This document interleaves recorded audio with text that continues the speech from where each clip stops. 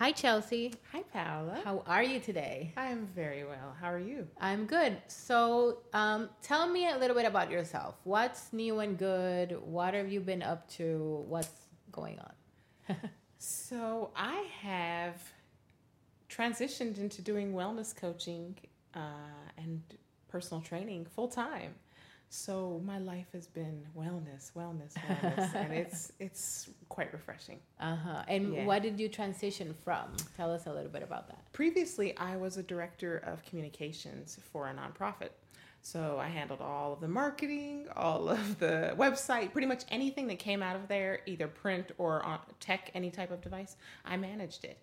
So it was quite a demanding job. It was a nonprofit that rebuilt schools that had been damaged by natural disasters. Oh, wow. So it was fun, and I learned a lot. Now I have a lot of expertise in things that I really didn't know a ton about before. But wellness is always been my passion. So it was nice to step away and focus just on wellness. Yeah. Well, I've known you now for a few months. Yeah. And I like to think that we met under different circumstances, but we had to meet at that point. Yes. And then regroup right now. Yeah. And I remember the first conversation we had around this. So what sparked that in you in the beginning? Like, tell me everything. Tell me, when did your passion for wellness start, knowing that you had such a different background and where you are today? So it's funny because I was actually just telling a girl today that I literally went from Popeyes to kombucha. So I grew up in the Midwest and did not have good eating habits. Played sports most of my life, though, so it didn't really have any effect. And then I had a knee injury, and not only was I injured and couldn't play sports, but I was emotionally broke because that was like my dream, to play professional soccer. So I started eating everything and anything. And I had grown up eating fast food. So I looked up and I saw myself in the mirror one day and did not recognize myself. I was like, oh my, who is that? And found a place where I'm originally from in Denver called the Clinical Nutrition Center. And I went there and they pretty much taught me how to eat all over. I went on this format or this process it's quite strict, and it is for weight loss, that for people that are obese or have like major issues. So it was a pure protein program that I was on for 5 weeks. I lost like 30 pounds, but what I gained during that was this sense of clarity. So I took what I learned from the Clinical Nutrition Center and started doing it on my own. So for the next 6 months, I took a lot of those principles. So I did a ketogenic or a low carb kind of program where I stayed away from any type of sugar, any type of carbohydrate. And during that time, I literally lost 100 pounds and became a new person. Really learned that it's not Popeyes. It's not, it's also some emotional eating that I learned to work through, because when I removed the bad eating and the sugars that kept me cloudy or high, I was able to look at those feelings and really kind of evaluate them and work through them. So I, took this time it took me about 8-9 months to lose almost the 100 pounds. And I started adding in some weight training, a little bit of cardio, nothing crazy. I had played sports, so I was always a physical person. But during that time, I realized, well, maybe I get a personal training certification. So when I got close to the 100 pounds, I went back to school, got an associate's degree in exercise science, and then decided, hey, well, I'm just going to take this show on the road. And I decided to move to New York to pursue wellness. At that time, it was just training. I did a little bit of nutrition, but I didn't really completely understand the importance of the nutrition versus the exercise. So I came to New York and became a trainer at Equinox and enjoyed the experience for the things that I learned about myself, realized that Equinox was not really for me, at least the location that I was in, and also realized that if your food's not right, it doesn't matter what you're doing at the gym. If you're not dealing with emotional patterns and habits, the gym is not going to work. So I started focusing my energy more on nutrition. So then I decided to get certified in nutrition coaching, and I got certified through Carrie Glassman and Nutritious Life, and have been now doing wellness coaching or nutrition coaching in some type of format for about a year and a half. Mm-hmm. First, it started with my girlfriends because we all kind of grew up in the same place, same habits, and they all now are, dealing with extra weight. Now they're in their mid-30s and they're like, oh my God, I think I'm getting fat. And I'm like, maybe. So I started with them and then have slowly just branched out. And in the last 3 months, again, like I said, stepped away from my full-time position to pursue wellness full-time and have hosted 2 events, which turned out to, both of them were really successes, and I learned a lot, had a great time, and also it just reinvigorated my passion for this. Like, let's just keep going. Let's just keep hosting events, meeting new people, and building a community. Yeah. No, it's amazing. I have so many, from everything you said, I have so many points that I want to revisit, but talking about that last bit, you have encouraged me to actually open up a little bit more in my journey in terms of getting out there. Which is something that I was putting my foot in and taking it out. I feel having a similar situation to yours where we're transitioning from such different fields to something that is initially a passion and then it turns into a business. Mm-hmm. There's a lot of layers to peel through and a lot of insecurities and getting the ego out of the way in terms of, am I good enough?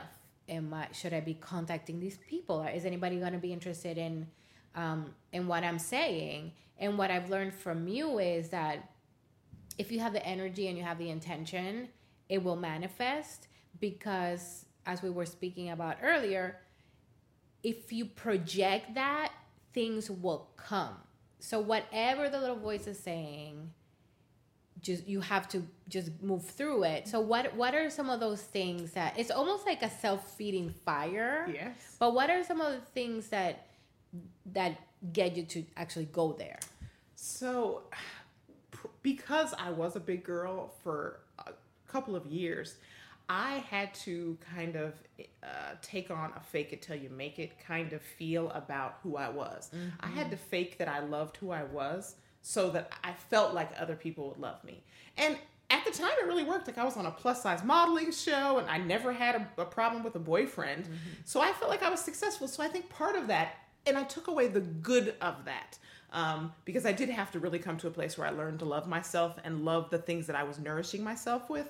But part of it is just faking it till you make it. Just, I am passionate about it. And I know that because I lost 100 pounds, if I can do it, pretty much anybody can do it. It's about small steps and taking the time to have the purposeful intention. So, it's funny that you talk about like this whole in the transition and peeling back those layers, because I've had to do that too. Because I've lost 100 pounds, I'm still not like at my ideal weight. I feel good. Like I can wear the things that I like. I feel like I'm in a good place, but I also don't look like a lot of trainers or nutrition coaches that are very thin, and so some of when I reach out, I'm kind of like, oh, I don't know, but it's my heart's in it, and I really let whatever I do speak from my heart, and I also let my energy just, okay, Chelsea, we're gonna go in here, we're gonna send this email, we're gonna, whatever it is, I just really try to speak from the heart. And our first event, 2 of the young ladies that I've partnered with, one's a trainer on Daily Burn, the other one's like a feminist yogi. They're in great shape. We look different. I'm multicultural, they are not. And so going into that event, I kind of had a little jitters, because I'm wrapping things up with the nutrition portion. But when I got up there and I was able to just talk about like losing 100 pounds and just the dedication and the determination that takes, the women were so responsive and receptive that it just fueled my fire. I was like, I could do this. I got this. And literally when we stepped away from that event, the next day, you'd think I wanted to take a break. The next day I was like, okay, next event, let's start planning. Mm-hmm. And thankfully some of the skills that I did learn as a director have been quite transferable, because my time management, my analytical thinking for planning things out, taking things step by step, my communication skills are much, much better than others that haven't had that experience. So I see my transition as nothing but assets rather than, oh man, this could be a challenge. Mm-hmm. I'm like, look, I bring it all. I bring the wellness information and the knowledge and the passion, but I also bring like a lot of business savvy. So when I come to new clients or brands or new women, I'm just like, hey, look, like this is, we could do this, you know? Yeah. So it's been that, just the faking it, like, come on, you got this, you could do it, you could do it. And then after a while, I'm like, you're making it. So. Yeah. It's almost like making the voice in your head the best friend of the voice in your heart. Yep. So it's, you know, I'm the word coach is such a whistle in the mouth, you know, yelling in your ear. But even though that's maybe the position you take, it's, there has to be some gentleness in there, but I like how you speak of it as you encourage yourself. You literally take that voice and, it's actually real. It's encouraging you to do something. And I mean, you have a wonderful story to share, and you radiate light. You're like this loving, bright. You literally look like sunshine. Oh, like from your hair and your personality and your smile. And it's I think it's so honorable for somebody. You know, a lot of people. Some of the blocks that I think they put on themselves is, well, I have this one message. I know this one thing. Is that enough?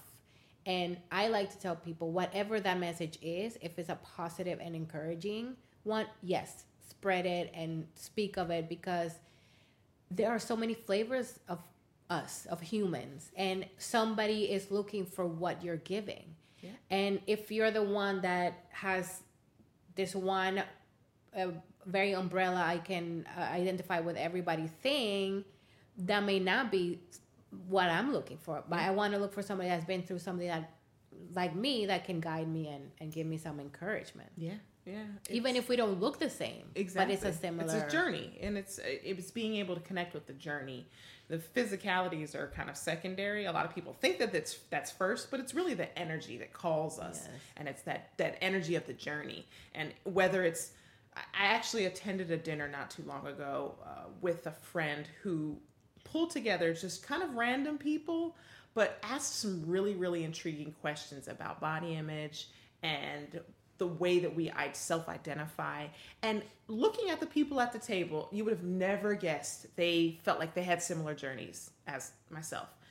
But after we got to talking, their journeys were so similar, whether their mother said something to them when they were little about not being athletic enough, or an experience at school, or whatever it was. Everyone had these body image issues, and some of them had been thin all their life. Some of them had been big and then small. Some of them it wasn't even like a weight thing, but they still dealt with body image issues. And it was about that energy. It was the energy that we all had and kind of pulled together that brought us to this amazing dinner. We had this farm to table meal that was out of sight. We all came away from this dinner like with this energy, this vibe that was magnetic. So, you know, that's the journey. Yeah. I love that. I love, you know, and we're all on a journey, and I feel so many of us have shutters or blinders on for so long, and then once somebody sparks something in you and the light starts growing, you can't go back, and you may fall down a few times on your path, you know, since we're being so metaphorical. But I love this saying. There's this girl that I absolutely love, and I work out with her every few weeks, and hopefully we'll have an interview with her soon. Yes. But during one of the classes, she was saying, she said something along the lines of, it's not about how many times you fall, but how many times you come back. And that to me is such a key component of anybody's mindset when they're going through something. You're not going to go from A to Z in one sweep. Yeah. That's ridiculous. Yeah.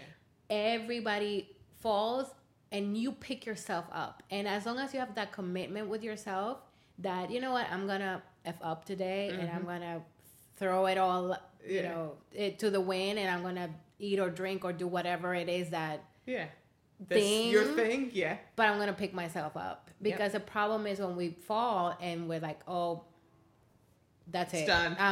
Now I'm going backward, you know. Yeah. And it's funny that you say that, because that is one of the things that in my journey, because, you know, you lose 100 pounds, but some of those habits, they're deep. And so I have found, even in moving to New York, I had moments where I backslid and, you know, gained 10, 15 pounds back. And I was like, oh man. I mean, it's part of the reason why I do try to get on a scale. If not, I don't do it every day because I think that's too far. Mm-hmm. But once every couple of weeks, I like to check in because sometimes life can get hectic and you can, again, if you have certain patterns, you can slide into them easily if you aren't on top of them. But I've backslid and I'm like, oh, okay, let's get it together. And then earlier this year, late last year, I had a baby. Mm-hmm. And that for me, I had always gone into it like, when I get pregnant, I'm not going to gain a bunch of weight. And I'm just going to, because I had lost so much and I felt like my dedication, my determination would overpower a pregnancy. No, so that did not happen. I gained 42 pounds when I was pregnant, which in the full spectrum is quite modest. A lot of women gain 60 and 100. Yeah, so I stopped counting at 50. And I know, and that was like with 4 weeks to go.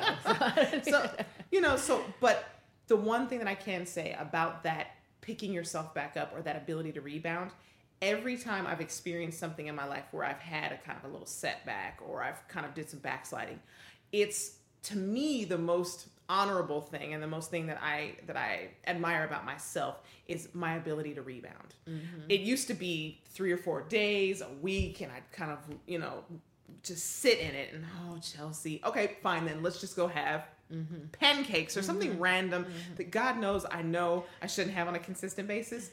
But now it's like a meal. And then the next meal, I'm like, nope, we're back on it. Yeah. And I think part of it's because I became a mother and I had a natural labor. And I just, the determination that you come away with after you have a baby naturally, I feel like my level of, I can handle pain differently. I manage pain differently. I don't know if I can handle it, but I can manage it. There's that. And I know I have a daughter now and I want to be an example for her so she doesn't have to experience the journey that I went through. Mm-hmm. So she can know from a very, very young age how to nourish her temple and honor a hunger, whether it's a physical hunger, an emotional hunger, and to decipher that very early rather than just kind of just dumping things on top of it, whether it's sugar or snacks or just whatever random thing that you're doing. So those two things have helped me rebound. And like I said, now it's a meal and I'm like, okay, pick myself back up. Let's go back to the kombucha. Yeah. No, so that's great because it's almost putting the emphasis on a quick tool to access, which is the rebound. I love that.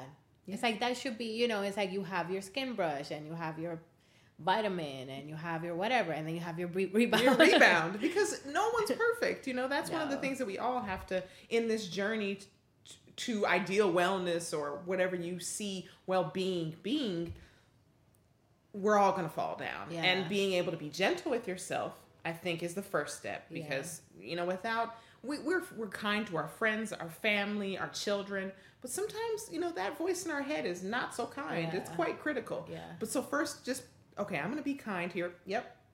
I fall down, but I get back up. There's like a gospel song that kind of goes like that. But it's true. And then that second step is that rebound. How quickly can I rebound? Because it's important. It's part of that whole journey to feeling really, really good inside and out. No, definitely. And, you know, going back, Courtney Deri is the name of the girl I work out with.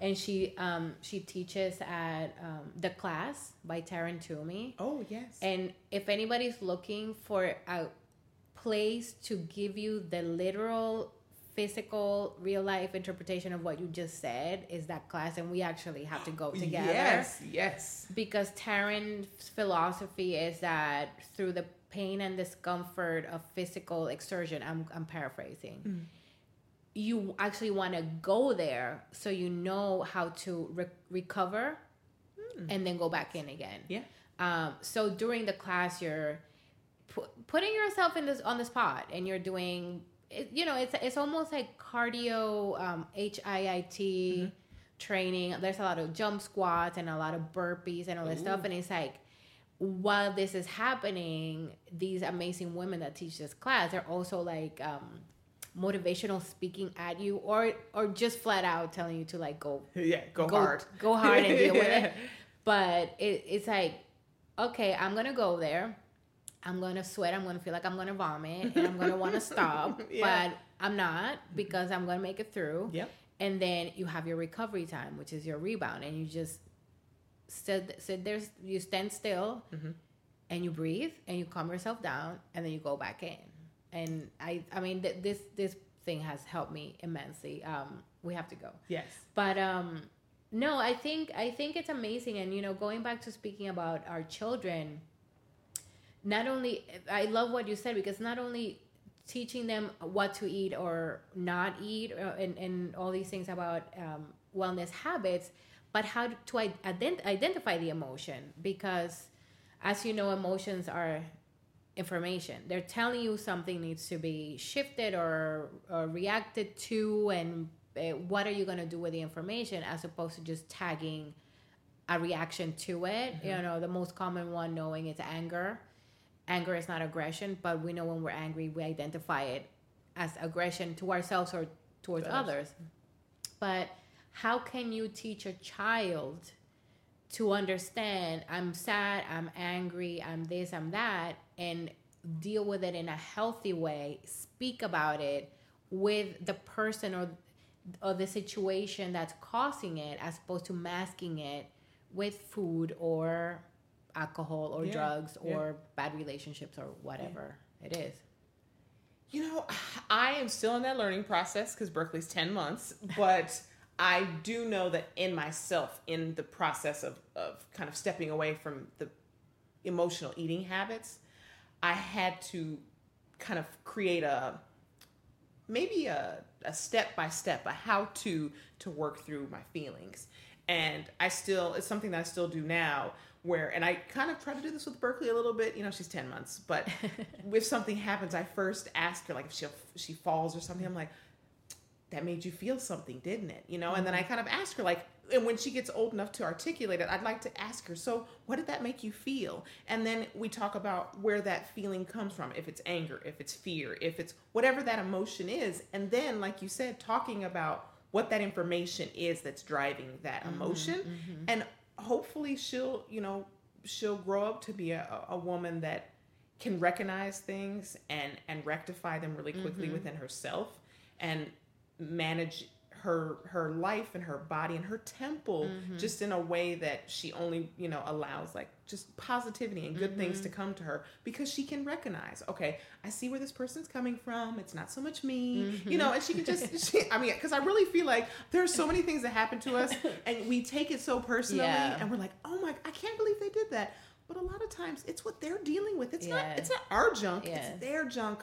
But they don't know how else to manage their own junk. Yes. And so sometimes it kind of spills over their yard into your yard. Yeah. And you're like, and if you're not at a place to acknowledge that, you take things so personally. So that's my hope. I don't know. Yeah. It's like I said, it's a process. I'm still learning. It will happen, because children are we are born very intelligent, and we kind of start layering junk on top, and then we quiet that down, and then we're grown up and we're completely lost, because we're not, children are intuitive. Sometimes I look at my kids, and a while ago, before I was so much more in tune with all of this stuff that we're talking about, my kid would cry, and you try to quiet them down. Oh no, it's okay, and da da da da. And one day I came to this realization. I was just like, I actually wish I could cry like that when I feel like that, because they're just expressing how they feel. They weren't, a child doesn't become aggressive. When they're crying, they're just like, wow, letting it out. And this, it's like from the gut. And it could be about, sometimes I get that from picking the wrong socks. But it's like letting me know I don't like that, and we don't do that. We are always keeping it inside or quieting it down, because it may bother somebody else, or we're crazy if we're too expressive, especially women. That means you're hysterical. Exactly. Or are you on your period? No? How about I'm just feeling my feelings, and if you allow me to do that, we all will be better. Yes. And it's actually something that I recently had one of those kind of moments where I just needed to cry. Yeah. And I needed to cry like I was a 2-year-old. And I did it. And granted, my eyes were a little puffy afterwards, but I felt so much better. Wow. I feel like I was, like you said, I was able to just let it out. Yes. And afterwards, I took a couple deep breaths. I washed my face. I put on some jasmine and some lavender oil, and I was like, "All right, I could take on the world." Yeah. You know, it was really, really nice. To come out. I think those are things that we can learn from our kids, and we can learn from children because of their emotional intelligence that they are born with. That you know, after things happen, it's dampened. So yeah, I want them to cry. I mean, I don't want them to cry, but I was. I don't even know what we were doing the other day, and it was one of those days that it was just a very long day, and they were both just talking at me and pulling me and asking me something. It was the end of the day, and all that came out of me, I just went, yeah. And my daughter looked at me, she's like, "What was that?" And I said, "That's what you do to me all the time." She's like, "That was really weird." And I'm like, I just needed to do that. And then I felt I just needed to make that sound. And let it out. I just let it out. But they were so thrown back by it. But it is so important to not to raise awake and aware. Children are awake and aware. It's just to maintain that. Like I'm now taking a course from another wonderful human being, Elena Brower. It's called Elevate Mentorship, and hopefully she'll keep doing these things. She just released the most amazing journal. Actually, I have to give you your journal. And it's almost like a workbook for you to come to these realizations. And we're a group of women, and we're sharing. We have our own Facebook group. And the breakthroughs that happen every day, every hour, from somebody being like, holy moly, all I had to do is, or this is what it means like. And we're working, you know, we're all different age groups, and there are women from all over the world, and we're trying to resolve this stuff. And I look at my kids, I'm like, they're there already. Like, they are there, and all I have, my job as their caretaker is to keep them there. Yeah. And help them grow up with this awareness and stay woke. Exactly. It's so true. Yeah.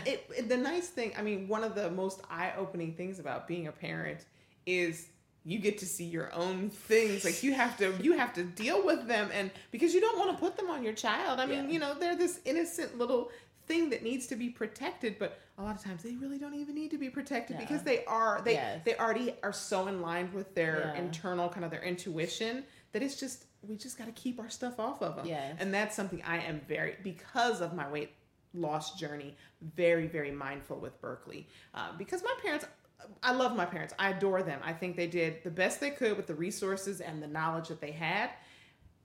But I feel like I can do, because of my journey and the things that I've learned and the person that I've become, I mean, it's not going to be perfect, but I'm going to work really hard to provide a platform for Berkeley that it's a devoid of my stuff. Yes. It's Berkeley's journey, you know, and she gets to live the life that she wants, whatever that looks like. Yeah. You know, so it's a lot of fun. It's a lot of self-discovery too. It's huge because you have to start becoming more aware of yourself and see what you're putting out there and what vibe you're projecting, and depending on also the situation you're in, you know, are you being supported? Are you being able to, you know, are you able to express yourself? Do you have somebody giving you that, or yourself if you don't, or should you be getting out of a situation where you're not being supported? And you know, it's interesting looking at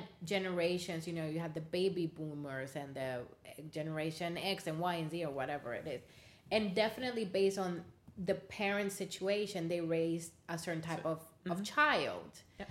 And I think our generation, I feel very hopeful for at least the children we are raising, and which makes me feel very hopeful for the children they will be raising, because there's a lot of this going on, and there's a lot of women figuring themselves out, and I feel like feminism has taken a very beautiful turn, going from I'm a feminist. I'm like a man, and I can do Yeah. everything a man can do, and I Yeah. will work and wear the shoulder pads and Yeah. and be a bitch. Exactly. You know, I mean, and it's, you know. to soften and embracing your femininity and talking about yourself as a temple, and I like to call myself, my body is a house, and when I welcome you to my house, it's a certain way, and that's how I treat myself, and bringing these children up In that, you know, I grew up with parents that didn't have that. They were working hard and they had 2 or 3 jobs, and the world to them was scarier. And I mean, there are people in the same mindset as we speak right now, but I feel very hopeful coming from that mindset. And again, parents that did everything they could and worked their butts off. It taking that as a lesson, and what else can I bring to raising my children?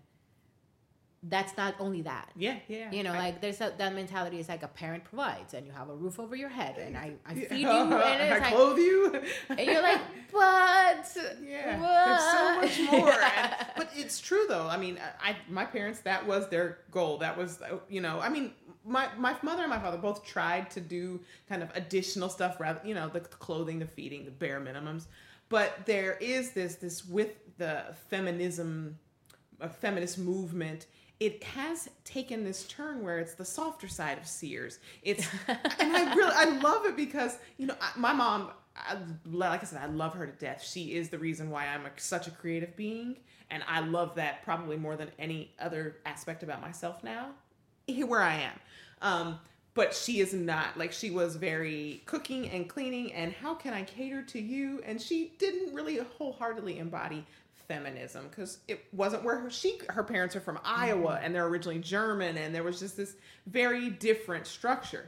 But the one thing that she did give me was an open mind and an open heart. And so being able to come to it now, and I follow a lot of women that are kind of, you know, preaching and kind of talking more about feminist kind of views and just the power of she, which is a hashtag that I love. And I post a lot of things about like our cycles, and I post a lot of things about uteruses and stuff that might make some men uncomfortable, including my daughter's father. He comes from a very religious background, and I love him. He's amazing, but he's a very like, it's kind of a don't ask, don't tell policy. You know, we don't talk about it. You just let it happen and then we're good. And I have now gotten to a place where, so no, that's not actually how this works. Yes. We're going to talk about this journey, and through these different phases, you can understand better where I am and where I'm coming from. And I'm able to communicate differently with you because you're open to hearing what this amazing temple does, including bring life into the world, you know? So I really love the place that we're in with just this softening up of this movement, and just women our age and younger coming to a place where they just love who they are and realize they don't have to be that bulldog in a skirt. They can be soft, but they can also really understand their power. And then what we get to teach our daughters and our sons, because I see all these cute little baby boys and they have these t-shirts that say I'm a feminist, and I'm like, yes, you are, little boy, because his mommy is teaching him and his siblings that, you know, femininity is not, it's not about flowers and PMS, and it's about this power and this kind and gentle and intuitive power that is really, really, is powerful. It's just, it's an amazing thing. It's amazing. And I mean, I'm glad you brought up the sons, because I have both. I have the little pair. And I don't know what we were doing the other day. I think they had taken a bath and they were getting dressed, and he told my daughter something like, can you put your clothes on? I don't want to see your vagina. You know, she was naked. They're like they're toddlers. But I love that he used the word vagina. And I'm sure if he says that in public, people will be a little thrown back. But I'm trying to raise him as an aware guy and a polite guy and a gentle man. That when he finishes eating his food, he brings the plate to the kitchen, and he's in a house with 2 women, and he, you know, and it, but you know, I think I'm around a lot of millennials somehow. And these women are they're awesome. Not gonna be. They're amazing. Yeah. And these girls are just like, this is what I believe, and this is what I stand behind, and this is what I'm doing. And there's so much empowerment in being a woman, and having a vagina, and a uterus, and talking about your period. And it's not we're talking about it all the time, but it's just that it's okay. Exactly. And it's something that we deal with for a good majority of our life. And for such a long time, we didn't talk about it. It was just like, okay, I'm just going to take care of this. No, it's like, I feel like for the it took me until my mid-30s to be in tune with my cycle. To really not know the days and count all that. Not only that aspect of it, but actually feeling when you ovulate. Actually knowing exactly when something is happening, actually identifying why you're feeling a certain way, and feeling those and cycles. riding those waves. I think that's one of the things that can make us feel so powerful, and it's the reason why part of some of my upcoming things that I'm working on are around our cycles, or the phases of our cycles, because we've never, at least a woman my age, has never really been taught to harness this and kind of utilize it for good. You know, it's funny because I for a long time I would always talk about how as a woman, we have a certain superpower, and I at the time coined it as like our femininity, you know, and the way that we can, and some women, not all, but you know, you see something you want and you can make it happen with your feminine wiles, or whatever you like to call them. And so I would always, you know, tell myself, you want to use that superpower for good, not for evil. And now learning more about the phases and what you can really do at each point of those phases in the month, how you can come away feeling, you know, work on projects during certain times, or it's time to become introspective during another time. Being able to get the most bang for your buck every month, I think is just such an eye-opening experience. And it's I'm also around a lot of millennials, and the young girls are just like, I found a bunch of Instagram feeds that they are rocking it. Like, the information that they're helping put out there is really, really insightful. And I think not just millennial women, all women can take this away. Even if you're menopausal, and you still have this flow of emotions and hormones and things that happen in your body that make us amazing. So why not, like I said, harness that and use that superpower for good? Like, that's my biggest kind of point to tell women and talk to women about during this time. It's just like how to feed it, you know, how to feed it properly so you can be like this amazing machine and not have these, oh, I'm PMSing, I just need chocolate and ice cream. It doesn't have to be that way. It could be a time when you become introspective. Okay, I know that I need to kind of close off, and this is the time of the month where I'm going to look inward and see what I'm feeling this month.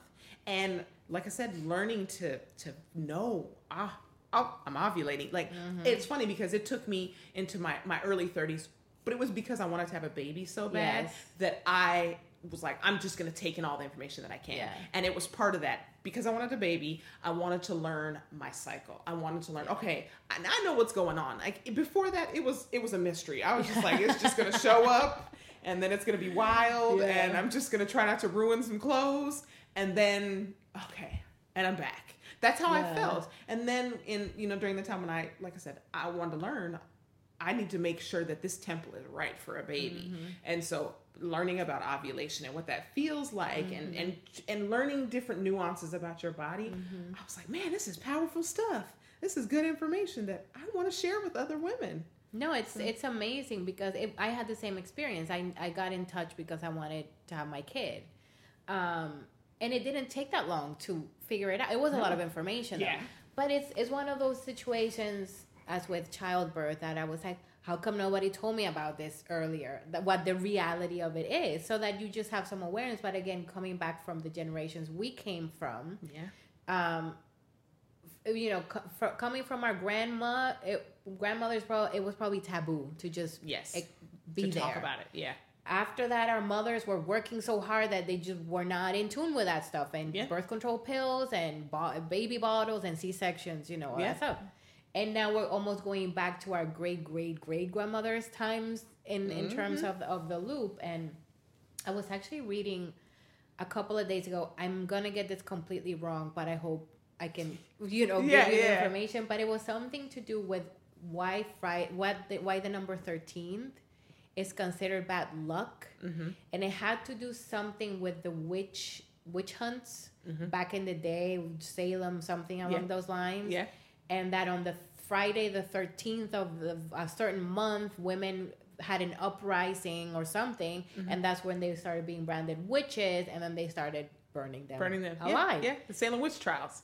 Yeah. So it's all I feel like, again, talking about layers and talking about covering up, I love how you say over and over the word power and powerful. And I've been doing a lot of Kundalini lately, which has changed my life, and I'll get somebody, a Kundalini person, to come and do an interview, because everybody needs to tap into that, because what it does is it ignites that light and that feminine power, and it makes it grow in you and radiate out.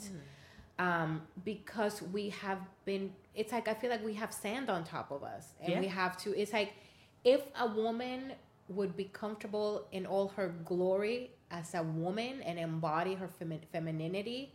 And there's this chapter of the mentorship that I'm taking with Elena, where we're contemplating, and it's actually a page in her journal, how does my discipline manifest as my ultimate femininity? I'm probably saying it wrong also, but it's almost how do you translate the word, something so masculine as the word discipline, to actually enhance your femininity? What is it that you do, that you subscribe to?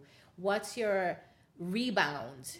What do you commit to that you do every single day that makes you the ultimate feminine, not in the wallflower, chocolate eating, PMSing sense, but as this powerful, radiant, incredibly resilient, problem-solving, amazing, it's phenomenal thing. I like and it's happening. Like there's something happening right now. Yes. My Kundalini, one of my teachers, Paramatma Siddhi Sadhana, who's amazing also. She has infinite resources, and she said, she was saying that this time is almost like a renaissance that's happening again, and everything that's in the shadows has a spotlight on, because shit's gonna get resolved. And and we're seeing a lot of the shadow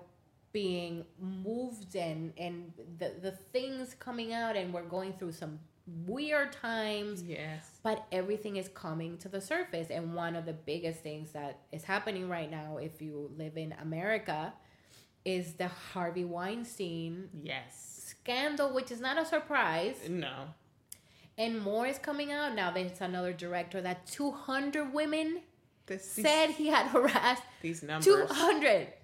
The numbers are really astonishing. The numbers are crazy, but it's like there's power in numbers, and we're grouping and we're bonding, and this could either go, which I know it's not going to go, and what's the name of that? The Handmaid's Tale. Yes. Which is not going to happen, because hopefully everybody read the book or is seeing that. It's watching it on Hulu. It's not going to happen. No, not here. We're actually in the after. Exactly. Because I feel like, in a way, metaphorically, we're already been through that stage where women... That's what the 50s and 60s were. Yeah. That's what I think. I mean, you look at like that housewife, and just, and not that a housewife is bad, because God knows, I mean, for some women, that's like the dream, but at that point in time, you had no say in anything. It was just like, I just do this. So I think we have kind of gone through it. And I think now we are at the after phase. And we are looking at like the ultimate recognition of our power. I mean, it's easy. I think when I think about being a woman, that's the first word that comes to mind, because I just think about, I mean, you look at a Harvey Weinstein or any of these type of men that are these sexual predators or whatever we'll call them. They are the weakest of type of being, because they have to do something like this. So you think about if a man in that aspect has that type of vulnerability, that weakness. Let's think about the opposite. Like, look how powerful these women are, and and now especially coming together and talking about it and coming out. It's like there is a renaissance. It's it's a feminine revolution. Yeah. And it's quite exciting. When we first started talking about this, I had goosebumps because I know that, like, you know, if we were governed by more feminine powers, we would be in a different place. Because a lot of times we speak and we make decisions from our emotions, but a lot of times it's for the greater good for everyone. But that's the thing where there's a difference. It's not necessarily our emotions. Our emotions connect to our surroundings. That's how our heart interprets what's going on around us, and we're able to vocalize it or express it. And women, we are a lot more intuitive. We go more from the heart, but we're constantly being told you have to rationalize that. That's irrational. Yeah. That doesn't make any sense. You're like, but I feel a certain way. Well, you're not supposed to feel it. It's supposed like, to use your mind. It's like, no, and it's going back, you know, getting out of your head, going back to your heart, and just being okay with that, and not being made to feel like you're hysterical, or, you know, if we want to hashtag now, you know, the Me Too hashtag. Yeah. I've been in so many Weinstein situations, not to that extent, thank God, but yes. I've been a child being, you know, put in a weird situation by my neighbor, 18-year-old neighbor's brother. Yeah. You know, being a child and being uncomfortable because they did or said something, or working at a design company with a bunch of old guys. Mm-hmm. And one of them one day telling you that, oh, you look great, sex machine. Or some... Oh, that's tacky. Stuff. I mean, but the thing is, as a woman, my reaction to that was like, oh, this guy's crazy. Like, who even says that? Yeah. As opposed to being like, I'm going to go sue him. Exactly. And this was sexual harassment. Because we don't think that way. We empathize so much that I was reading... who was it that wrote an article yesterday that I thought was so... Britt Marlin, I think that's her name. And she was in a Weinstein situation where he got her to the room and he was doing the massage thing, and somehow she left. And she wrote that she spent all night crying because she got in the elevator to go to the room knowing that it didn't feel right, but it's almost like she didn't want to make him feel bad because he could affect her career. So there goes the feelings and the protection of the other. She put herself in there. She also was so upset because he touched her, and she let him touch her. But again, not to offend this MF. Yeah. I want this to be a kid-friendly thing, but I want to say this motherfucker. Like, you know? For real. Yeah. But we don't go there, and so we have let ourselves be taken advantage of, as opposed to saying, no, this doesn't feel right, I'm not going to go there. Exactly. And I don't care if this person gets offended or not, be it a man or a woman. Yeah, yeah. And it's bringing that awareness. Yes, trust your feelings. Yes. And articulate them. Yeah. Trust them and then articulate them. Because, I mean, it's unfortunate, but I can say 9 out of 10 women probably all have Me Too stories. I mean, obviously, Me Too, you know? And thankfully, because of my father, and my father, he had a sister who wasn't a very strong woman, amazing woman, but didn't have that. And so growing up, he wanted to make sure that I was. And so he made me, on some levels, quite aggro. I played sports and I was very and I would get in I'll get in anybody's face. And it's just things that I was raised with because he wanted to counteract the way he saw his sister being treated and the way she responded. But in my experience, in my Me Too experience, it was it was a workplace. It was a finance. So it was super type A kind of personalities. And I had a boss say something real off color, just tacky.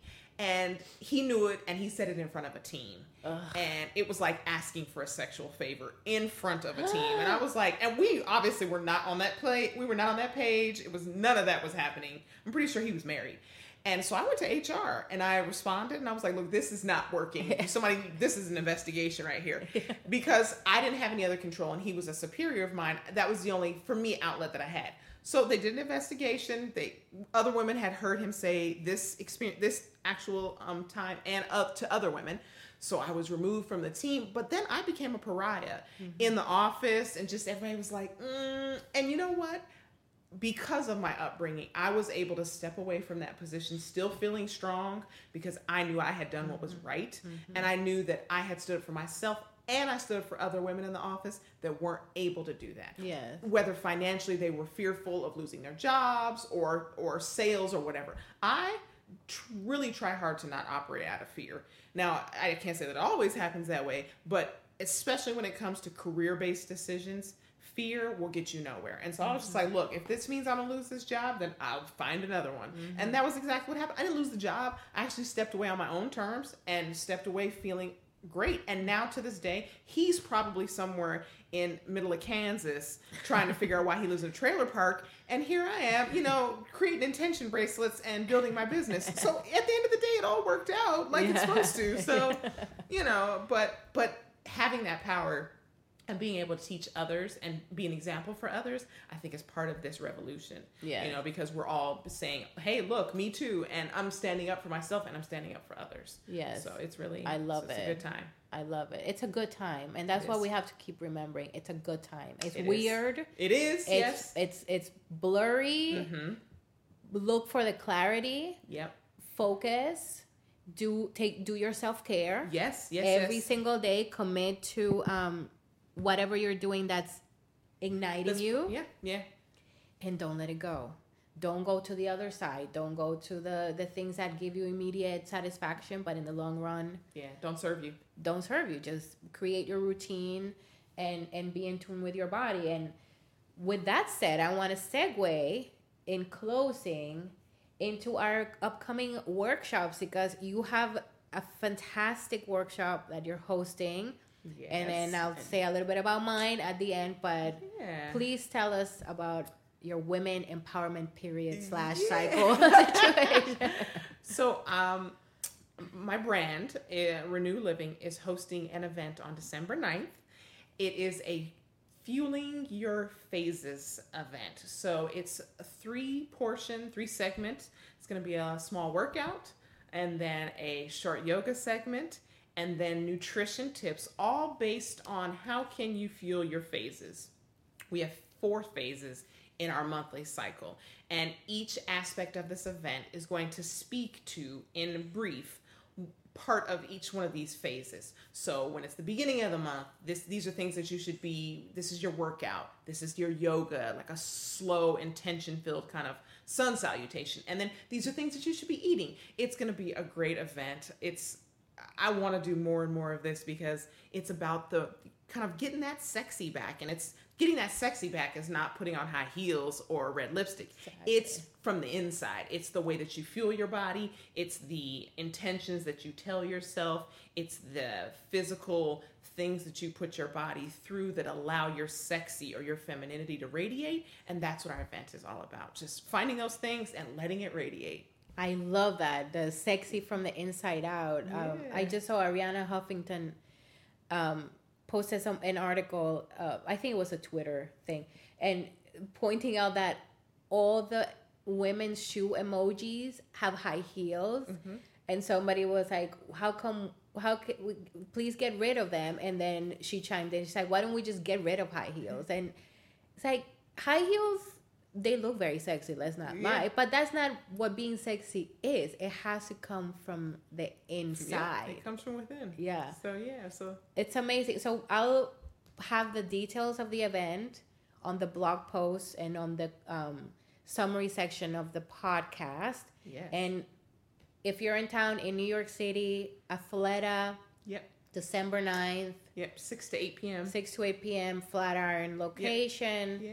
There'll be so many goodies Lots there. Of You're goodies. Going to have a ton of stuff. Giveaways, food, beverages. Discounts. Like, it's going to be a great event. It's going to be a great event. So please go. And if you're around on November 9th, I will also be hosting an event with Athleta.